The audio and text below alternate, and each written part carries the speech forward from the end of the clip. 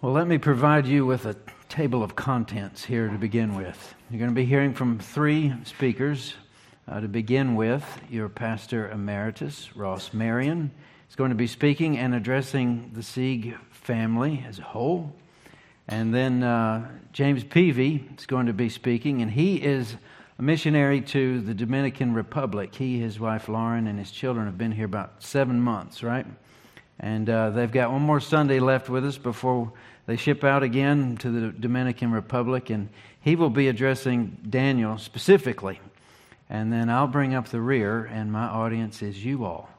And all of this has to do with how does a church send someone from themselves out to a position in missions, and how does a church take care of them while they're there? That's basically the idea.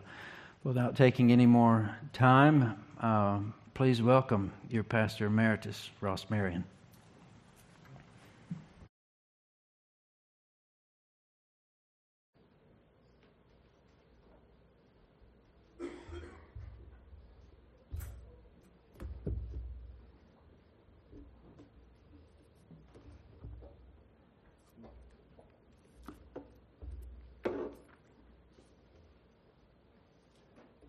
Good morning.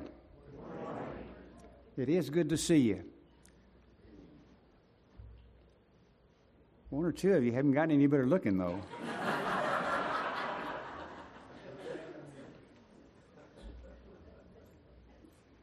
I'm delighted to be with you this morning. Pastor Isaac, thank you so much for the opportunity. When Isaac and I were talking about this morning, he said, Ross, just a couple of things. Be brief.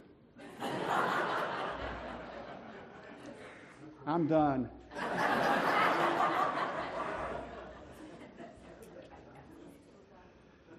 You folks know I've had a hard time doing that, but I have spent 2 weeks thinking about this morning, at least those 2 weeks, and thinking about being brief.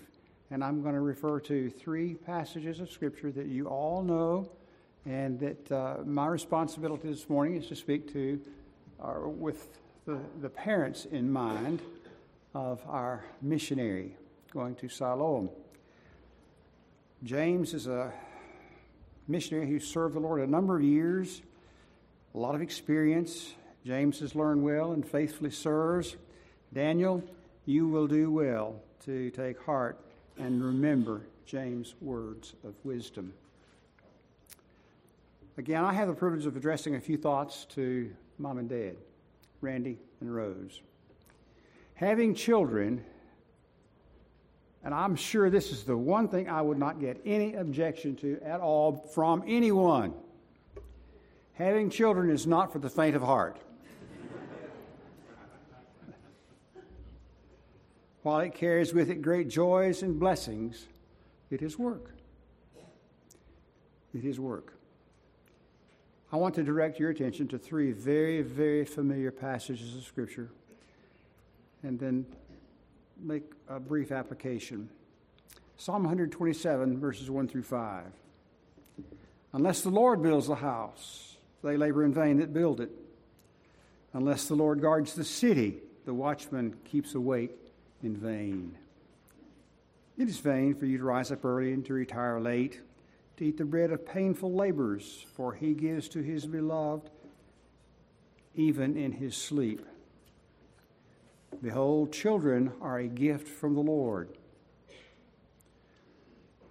I never read that one phrase of verse 3 of that psalm without thinking, I need to repeat that. Children are a gift from the Lord. The fruit of the womb is his reward. Like arrows in the hand of a warrior, so are the children of one's youth. How blessed is the man whose quiver is full of them. They shall not be ashamed when they speak with their enemies in the gate. These things being true that the psalmist spoke, and they are, our first responsibility is to recognize that our children are lives that the Lord has given to us. He has entrusted them to us. It becomes our parental responsibility to bring up our children in the ways of the Lord and His Word. The old expression you've heard, I've heard for so long, in the nurture and the admonition of the Lord. Bring up our children in the nurture and the admonition of the Lord. My second passage is Proverbs 22, verse 6. Again, a verse that is very familiar. Train up a child in the way that he should go, and when he is old, he will not depart from it. This morning is not a time for an exposition of the psalm or of this particular verse. But one who trains others must himself be trained. If you are to train your children in the fear of the Lord, as a parent, you must become familiar with heaven's manual for training children. And that's God's Word.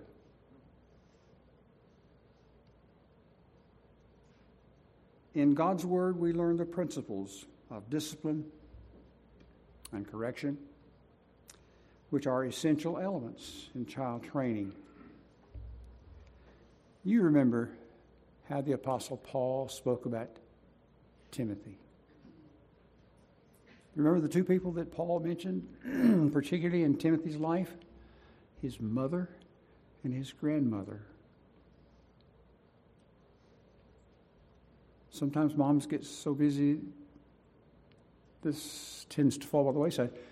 And sadly, too often, grandparents are ruled out. I don't know why that's true, but it is sometimes. But mother and grandmother. And the apostle says in 2 Timothy that they taught him well in the things of the Lord. Is it any surprise to any who are here who know that Timothy came to faith in Christ at a young age?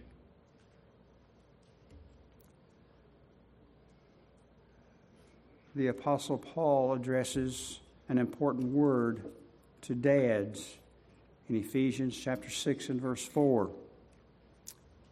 Fathers, do not provoke your children to anger, but bring them up in the discipline and the instruction of the Lord. Now, my wife was kind enough to type some things for me and put them here so I could see them much better. And she said, "Hon, Randy and Rose have already done these things. Aren't you a little behind?"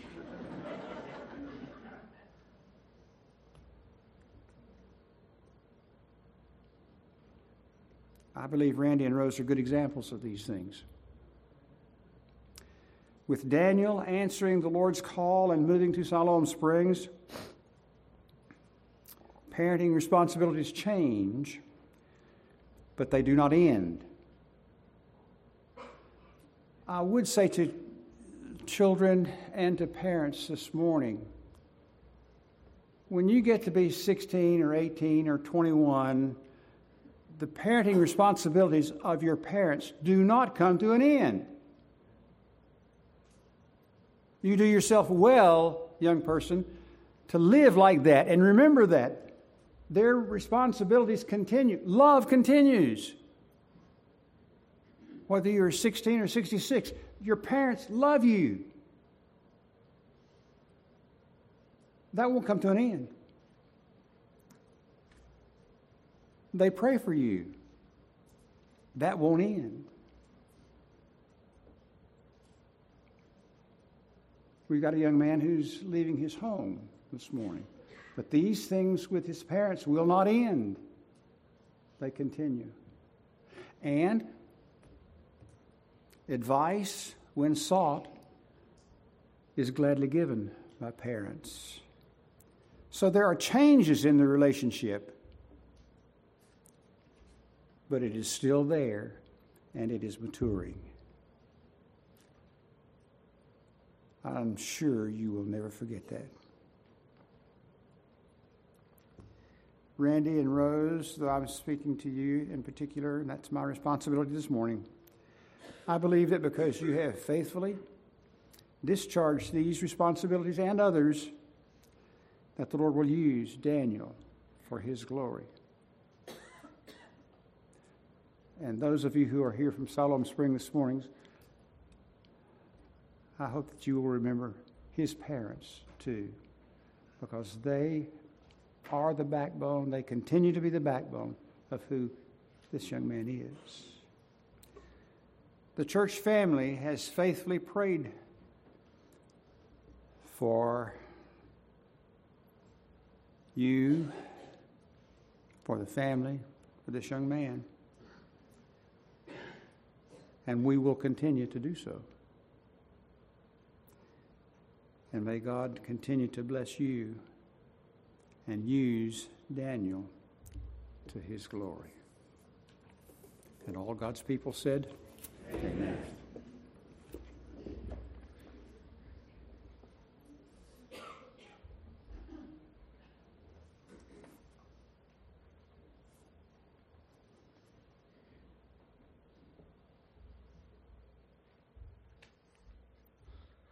Ding, ding, ding, round two.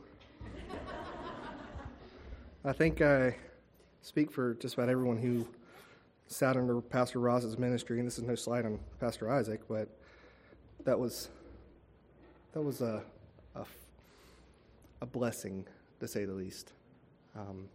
It was good to see. It's good to see you back in this pulpit. Daniel, Acts 18. That's where we're going.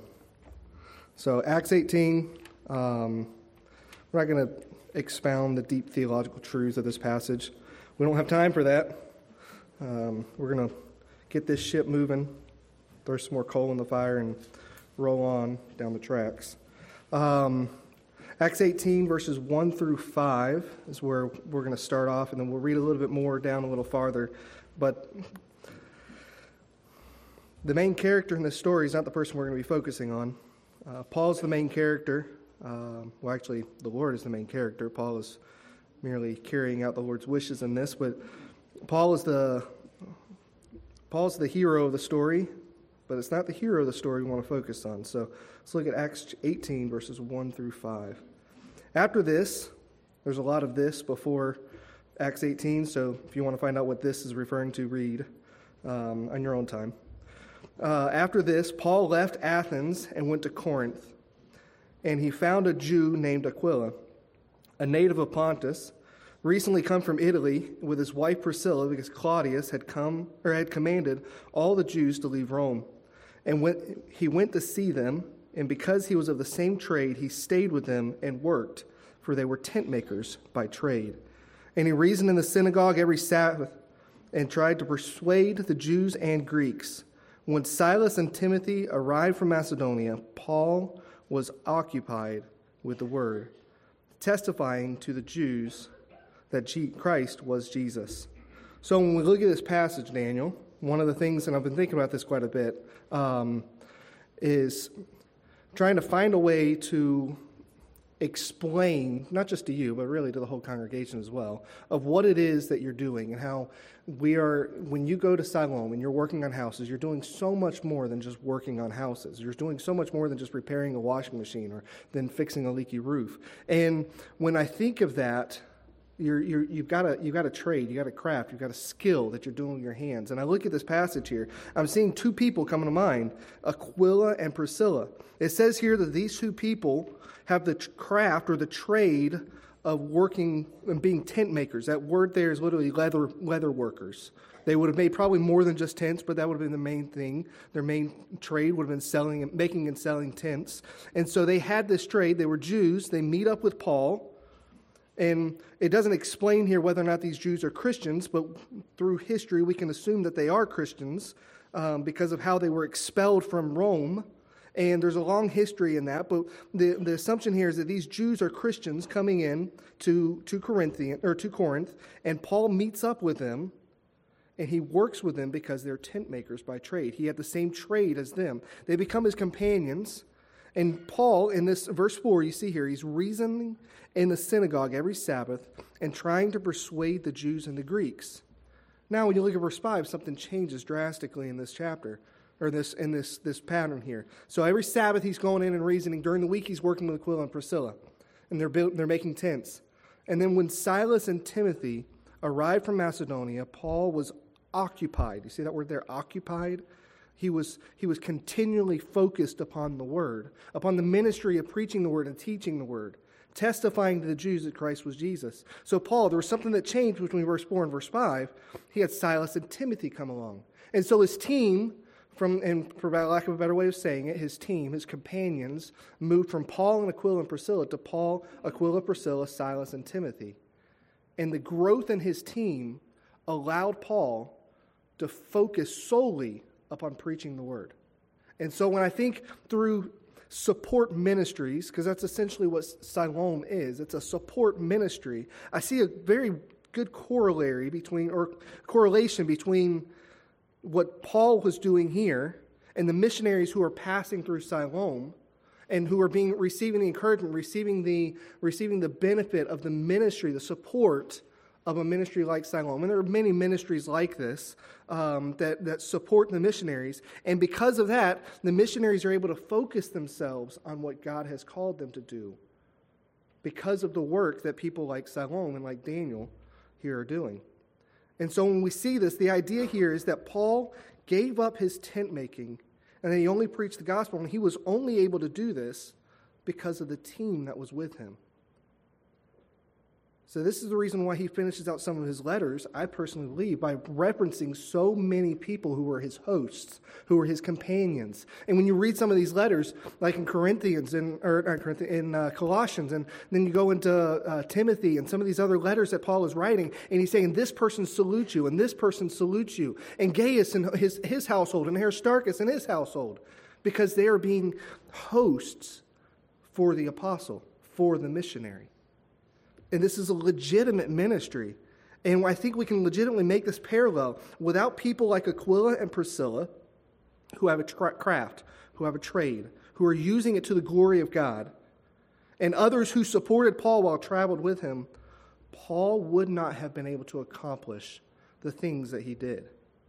Support ministries make it possible for missionaries to do their job. Just for lack of a better way of saying it, without support ministries, most missionaries would not be able to do deputation and furlough without ministries like Siloam.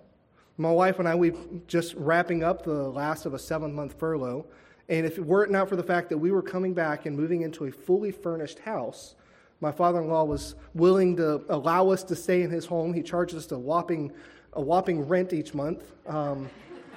We had to pay it all up front. I paid him $7 up front.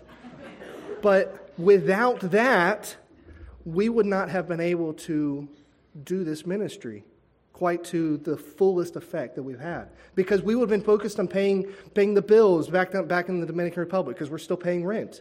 Most missionaries still pay rent in their homes, back in whatever country they're coming from. Or they're paying their mortgage. They're normally paying their light bill. They're normally paying, like in our case, paying someone to stay in their home as well. And then you come back and you say, oh, well, we're going to rent an apartment for 6 months that's not furnished.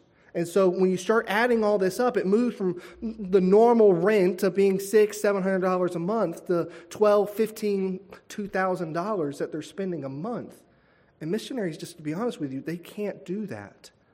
And so, Daniel, when you're working on these houses and when you're fixing someone's dishwasher that's spraying water everywhere and causing the woman to panic, you're doing much more than just fixing a washing machine.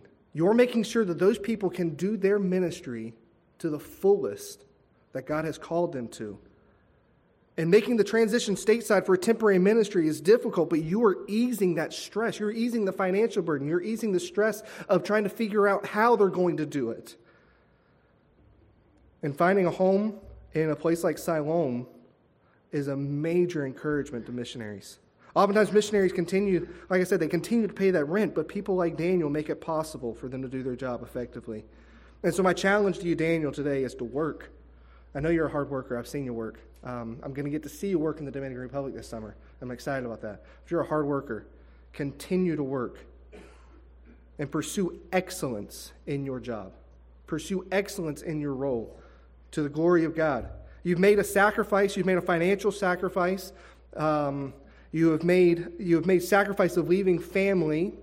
It's hard even to move away from family just an hour and a half away. It's still hard, and you've chosen to go into a job that, this is not meant to offend anybody, but you've chosen to go into a job that has no room for corporate advancement. You're not going to move up a corporate ladder at Siloam, and you've chosen this because this is what God's called you to. And you're an example to the rest of us of thinking through how can we use the gifts and skills that God has given us to His glory, and what is God calling me to do rather than what the money is calling me to do. And I am encouraged to see that. But also I want to challenge you to continue to work hard, and pursue excellence. So welcome to the ministry, my friend, because that's what it is. It's hard work for a little glory and a little pay, oftentimes, but it is so rewarding. Work hard to make the lives of these missionaries less stressful and encourage them in their ministry. And now finally, just because you're skilled labor, just because you're a skilled craftsman, and you're working in a support ministry, doesn't mean that you need to be theologically ignorant. It doesn't mean that you say, oh, I'm going to leave the theology for the professionals. I'm going to leave all of that for people who are trained in that. It doesn't mean you're theologically ignorant. Look at these two people again. And a lot has happened. They've moved all over the place, and they end up in Ephesus. Now, verse 24, in Ephesus, they meet another Jew. His name's Apollos, a native of Alexandria. He came to Ephesus. He was an eloquent man, competent in the Scriptures, and he had been instructed in the ways of the Lord. Being fervent in spirit, he spoke and taught accurately the things concerning Jesus, though he only knew of the baptism of John. So we have a man here whose theology is incomplete, who is passionate, and he's an evangelist, and he's preaching towards the kingdom of Christ. He's preaching about Christ, but he doesn't know who Christ is because he's only heard of John. And he begins to speak boldly in the synagogue. But when Priscilla and Aquila heard him, they took him aside and explained to him the way of God more accurately. They explained to Apollos the work of Christ, explaining to him that Christ died on the cross, that he was the Messiah. They explain this to him, and Apollos accepts it, and he becomes a great missionary. That's what the Scriptures tells us in verse 28. It says, for he powerfully refuted the Jews in public. He becomes a great orator, or a preacher of the gospel. But it's because two people who are tradesmen, who are skilled laborers, said, it's not good enough for us to leave the theology to the professionals. Instead, they challenged this man and said, Christ is the Messiah. They were theologically trained. They were theologically astute in this area. And they explained the Word of God more accurately. And when I think of this, there's a book out, and Isaac's read through this a couple times. It's called Every Moment Holy. It's on liturgies, and liturgies are a fancy word for prayers, pre-written prayers. And the book is written by a guy, I can't remember, McDunkel, what was his name again? We were talking about this at McElveridge. You have to look it up. Every Moment Holy. So anyhow, it's an Irish name. And I was reading through, and he works as the sexton of an Anglican church. And I thought, oh, that's really cool, a sexton of an Anglican church. I was thinking a sexton was kind of like a bishop, because there's a lot of different names for pastors and different ministries. And when I said, okay, what is a sexton? So I Googled, found it. You know what a sexton is? This man who writes this book that pretty much half of the Christian world is using now to read for liturgies. As a sexton, his job is maintenance and grounds at an Anglican church. And he has written one of the best theological works that I've read in a long time. And so my challenge to you, Daniel, is not to say, oh, I'm working with my hands, I don't need to know theology. Because you're going to have missionaries who are going to pass through Siloam, and they're going to come in and they're going to have a world of hurt. They're going to be dealing with separation from their country. They're going to be dealing with the angst of going back. Their children are going to be struggling with things. They're going to be struggling with stuff that's happened on the field. And they may not talk to a professional counselor, but Daniel, when you're in their home and you're fixing something and they're striking up conversation with you, you're going to have opportunities to talk with people. You're going to be eating dinner with them. You're going to be going into their home. You're going to be doing services for them. You're possibly even going to be watching their kids occasionally from time to time, watching them play on that McDonald's playground that's there. Is that still there? So, yeah, Daniel, you're going to be involved with these people. And because of the relationship you will have, they will be more willing to open up to you than they would to a pastor at a church that they're just going to stop in on a Sunday and then leave again. So my challenge to you, Daniel, is to prepare yourself, because missionaries, they deal and they struggle with some very deep issues. And while they may not talk to a professional, they'll talk to the man who's fixing their washing machine. So I challenge you, Daniel, to study. Study God's Word. Get to know God's Word so that way you're not theologically ignorant, because I know you're not. I've heard you talk. I've spoken with you. I've seen you in Sunday school. I've seen you in children's church, in youth group. I've seen you over and over, and I've seen your passion for God's Word. But don't let your trade keep you from studying and becoming a theologian. Because theologians, every single one of us are theologians. We all make assumptions about who God is and what He is. There are good theologians and bad theologians. Bad theologians make assumptions from their own opinion about who God is, but good theologians study God's Word and find out what God's Word says about Him. And that is where they build their theology. And it doesn't have to be a professional. You don't have to write books. You don't have to preach messages. But study God's Word. When you're fixing their washing machine or repairing that leaky roof, you are doing so much more than maintenance. You're doing your part in the advancement of the kingdom of Christ. So I challenge you, work hard and prepare yourself to encourage. Thank you.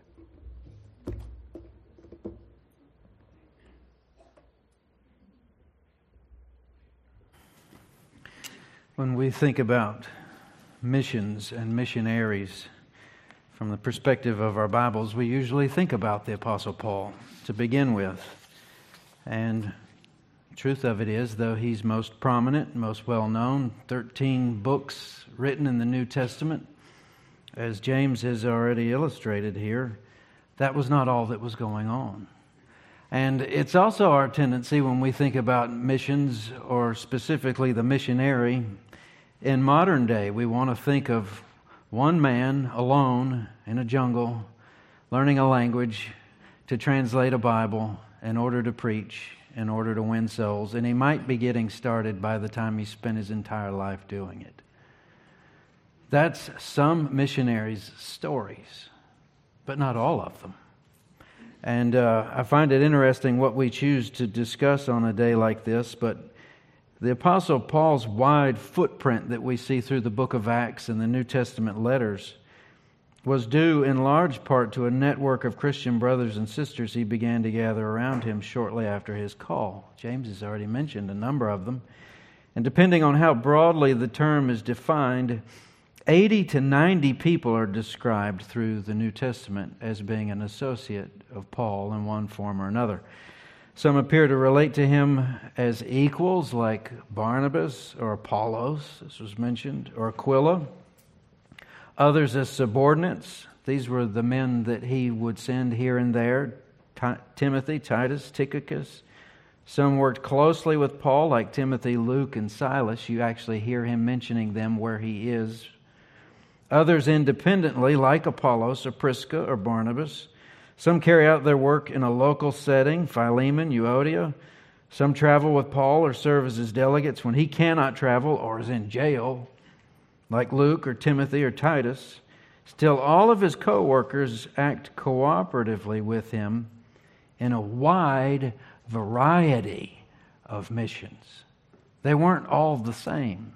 They didn't all have the same skill set, same background. All of them were from many different places. Most of them weren't Jewish.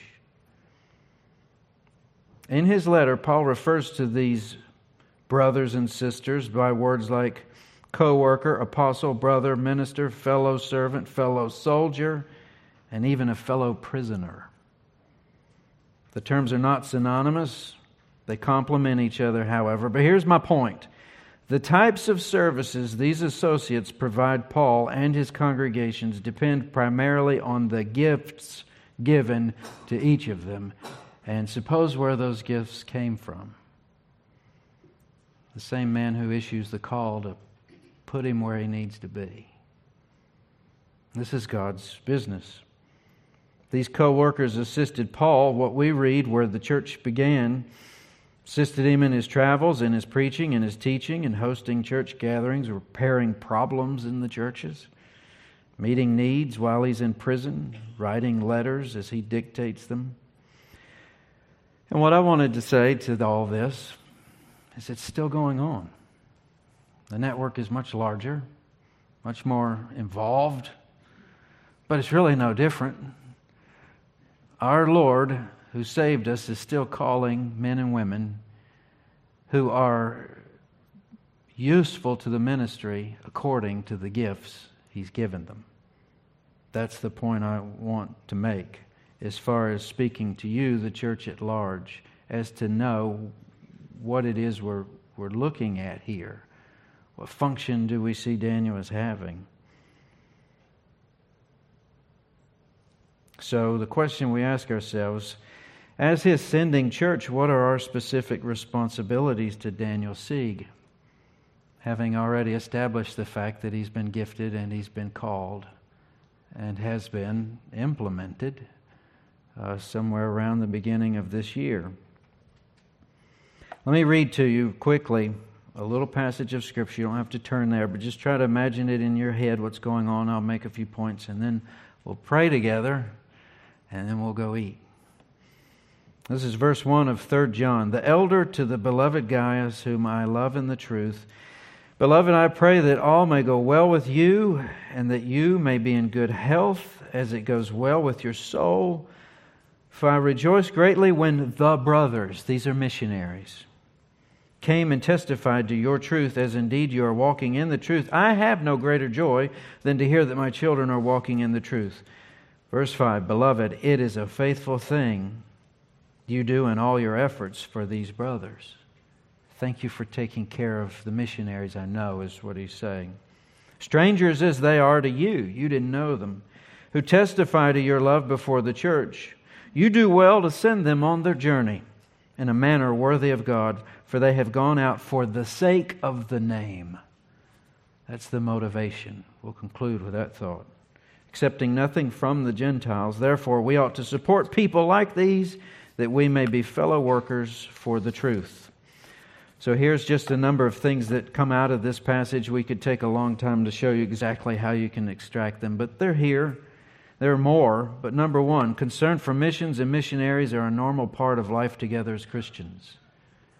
John acts like this is nothing special. This is no big favor. I'm going to put myself out there hoping. No, everybody does this. From the Gospels to begin with, through Acts and into the epistles, missionaries are supported. This is what we're supposed to do. We've been given the gospel, so we give it. It's that simple. Number two, local church cooperation is a good thing. I think Siloam Missionary Homes would agree that it takes more than one church to fund that operation. We're glad churches cooperate with each other. All of us can do a lot more than some of us.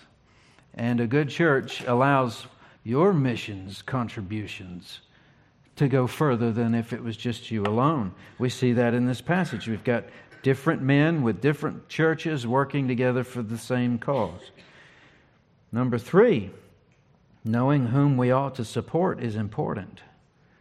This kind of equates to John speaking on behalf of some brothers who've come back to him and talked about how good his friend Gaius was, but it seems as if there's some credentialing going on here, approval, maybe even giving authority that these men have done what they do faithfully. I haven't had the opportunity in the limited time I've spent as a pastor or working in a church to talk to, but so many people who come and say, I think we're being called into the mission field. We need some training. What should we do? But any time I've ever been given the opportunity to speak into that, I usually start with this. And it usually confuses people. They think it should be a lot more. And I say, why don't you just be the best, most faithful member of the church you belong to right here, right now? We'll work on that other stuff in time. Daniel Sieg passed that test with flying colors. He'd been working hard for long before I ever got here. First time I met him, he's putting together the bunk beds my boys up in the balcony are sleeping in when we moved in. He beat me there, to move in, and he's driving, and it's like the Snap-on tool truck. He's got more tools than the Snap-on guy does. And he'll even let you keep some of them if you need them, as long as you give them back. Learned that from his daddy, right? He passed that test. He was faithful where he was. Now he's been called up to be faithful somewhere else. So in this passage, it looks like that's important. Well, we got that covered. Our support should be significant. John says that they should support these men in a manner worthy of God. Not in a manner worthy of you, or in a manner worthy of a VP, or in a manner worthier of some big shot. This point's the easiest one to do. Treat him like he's God. Or treat him as if you would treat Jesus when he came here to do what he did, so that everyone could know our sins are forgiven, and in faith we can have eternal life. Number 5, our motivation is the love for the glory of God. That's that part at the end. To be fellow workers for the truth. The truth is the gospel. Daniel's helping us in the ministry of the truth so that others might know. Now, how do we maintain our local responsibility as a church, knowing all these things to be true? Well, these are just some practical things. You could add to this list, but I think they're important. Regular communication would be great, as with anything else. It's hard enough to move away and just leave your parents 2 hours. That's what I had to do. Saw them this week. I missed them. It was part of being moved where you're supposed to be. Regular communication. You think of Siloam Home when you see it in the bulletin because it's Siloam that's the mission of the week. Write them a note. Write Daniel one. Put some money in it. That's good communication. When you think, he won't send it back. Regular visits. I know many of you go every Thanksgiving. Been there myself once. If you hadn't been yet, you got to go. You'll never have seen anything like that. And for those of you who have no clue what Siloam Missionary Home is, imagine out in the rural county, a whole neighborhood full of houses, but with extra stuff there too. Like a place where people can gather food, a place to get a haircut, a place for all of them to gather for a meal sometimes, but set up for someone coming off the field and where someplace to stay would take out of their funds that would lessen the work of the ministry. They're allowed to stay there with other missionaries until they can go back. They actually get a break, can recharge. It's a great place. And Daniel's going to be making sure the whole place runs. If you own a home, you know what it is to take care of one of them. He's going to be taking care of a lot of them. Sending short-term help. We got that coming in June. It's in your bulletin in the Chapel Chimes Weekly. Go. See what it looks like with your own eyes. There's extending hospitality. That's what we're going to do down here. We're going to eat together. But that's not it. There'll be more need for more hospitality. Just like a guy who would lend you his tools, he might need to borrow some. But a big family can do that a lot better than a smaller one. Provide additional teammates. This is the one I thought about leaving off because we already miss you, buddy. VBS won't be the same. Our trustee board isn't the same. Sound crew up there isn't the same. I couldn't imagine sending anybody else. I don't want to send you. On a purely selfish level, this has its cost involved. And I'm not his parents here. Good missions done right hurts. But you don't get in the way of the Lord when He says, I've prepared him for this and I want to use him. So we hold with loose hands. And the blessing will come back, if not here, later. And Daniel, you'll have to just give the Lord a big credit card, because the link that you serve in this long chain that's connected to the church and then the mission field, you may never know the things that these people you see for a brief time are able to do because of what you've done. It'll all get sorted out in heaven. We'll find out what good and what use the ministry for which Christ died will be benefited by you going and us letting you go. And your parents the same way. And to make sure that we tie all of this up together so it doesn't get loose and some of it blow away, we wrap it up in prayer. Pray fervently. We'll need a missionary card. That's what I use. You don't like trading cards, and flip through them and pray for people. But that's how you get it done. You pray. Pray for him, whatever he's doing. Lord, he might be stuck in need of a part. And how aggravating it is to need to fix something. You don't have the part. You got to wait on the... Pray for that. Or pray that you have wisdom with just a kind word to somebody who's pretty worn out, used up. The Lord knows what the need is. You just address the prayer. You remind me of a guy named Wayne Bishop. He's a fellow that I knew in Virginia. He's with the Lord now, even though he wasn't much older than me. But he went on a missions trip, and when we would send a missions trip out, most of these guys were builders, their background, and we had one that we supported.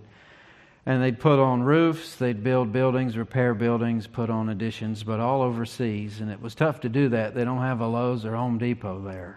So these men had to have all types of skills, especially troubleshooting. But he took care of a large farm and did fencing. And he was a man you just didn't hear a lot from, and he hated to speak in front of anybody else. But he was in a line of testimonies. And basically just written down half of what they did in chronological order, but he kept using the word ordinary over and over and over and over again. He said, 8 ordinary guys got in an ordinary church van, went to an ordinary airport, got on an ordinary plane, went over to an ordinary place with ordinary people, and took ordinary supplies and ordinary tools and ordinary skills and put this building together. And before we left, we had an ordinary pastor gather a bunch of ordinary people. But before we all left that night, the extraordinary happened. Somebody heard the good news of the gospel and they gave their heart to Jesus. And this trip will be remembered in eternity. It's just ordinary stuff that in the hands of God can become extraordinary. And the whole place was just, wow. That guy knows how to simplify things. But that's what missions is. It's all ordinary stuff, but God uses it extraordinarily and for the purpose of enlarging His kingdom. So those men that we read about in 3 John went for the sake of the name. Daniel, it's our privilege to send you to Siloam for the sake of the name. It's a privilege to do so. Now, here's the fun part. I'm going to ask all our deacons, if you'll stand right where you are and come down here toward the front. We've got a chair. We're going to move right here on the floor, and Daniel, you're going to sit in that chair.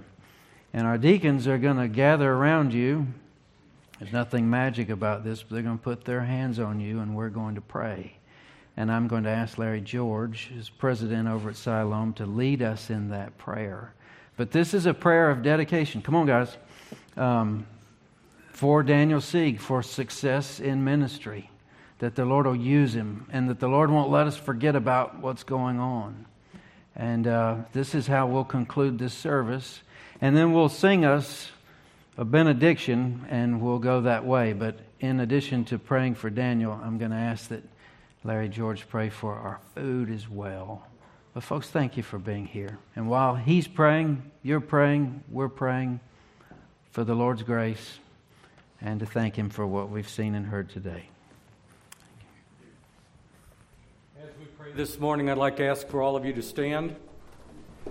And I'd like to have you gather your hands across the aisle to each other. This is all one body of Christ. Reach across the aisle that we all pray together. Today is one of probably the most important days of Daniel's life.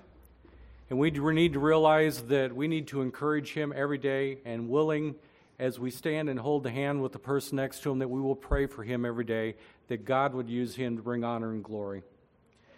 In Hebrews chapter 6, verse 9, verse 10, it says, "For God is not unrighteous to forget your work and labor of love, which you have shown towards his name, and that you have ministered to the saints and do minister." Our prayer today is that Daniel and the work that he does, the gifts that God's given him, that he'd be able to use that to encourage missionaries to continue to go. Let's pray.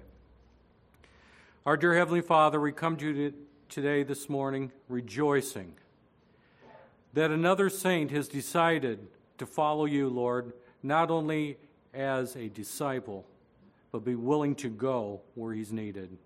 I thank you, Lord, for Daniel's life and for his willingness to serve, his encouragement that he's been just in the short time that I've known him, his love for you, his love for his family, and Lord, most of all, his love to want to serve you. I ask you, Lord, that today that you would put a hedge of protection around Daniel, and Lord, that as he goes through trials and tribulations in his life and times of discouragement, in times of seeing people that are discouraged coming home, weary and war-torn from traveling around the world, that you would be that beacon to use him, Lord, to be able to bring others to you. And Lord, I just ask you that you'd provide all his needs. Lord, that you'd keep him safe, that you would keep him healthy in everything that he's doing. But most of all, God, that your glory would shine through him. Lord, I want to thank you and praise you for this church that not only preaches missions, but willing to send their own. In a day and age that we live, that we're drawn close to ourselves and not willing to be able to go out and serve where God's called us to go. But Lord, the willingness of the people of this church to be able to take a man that has served well here and be willing to give up their own selfish ambitions to say, Lord, send him and use him. Lord, I ask you that right now that you would use this church as a beginning to send out more and more young people to a lost and dying world.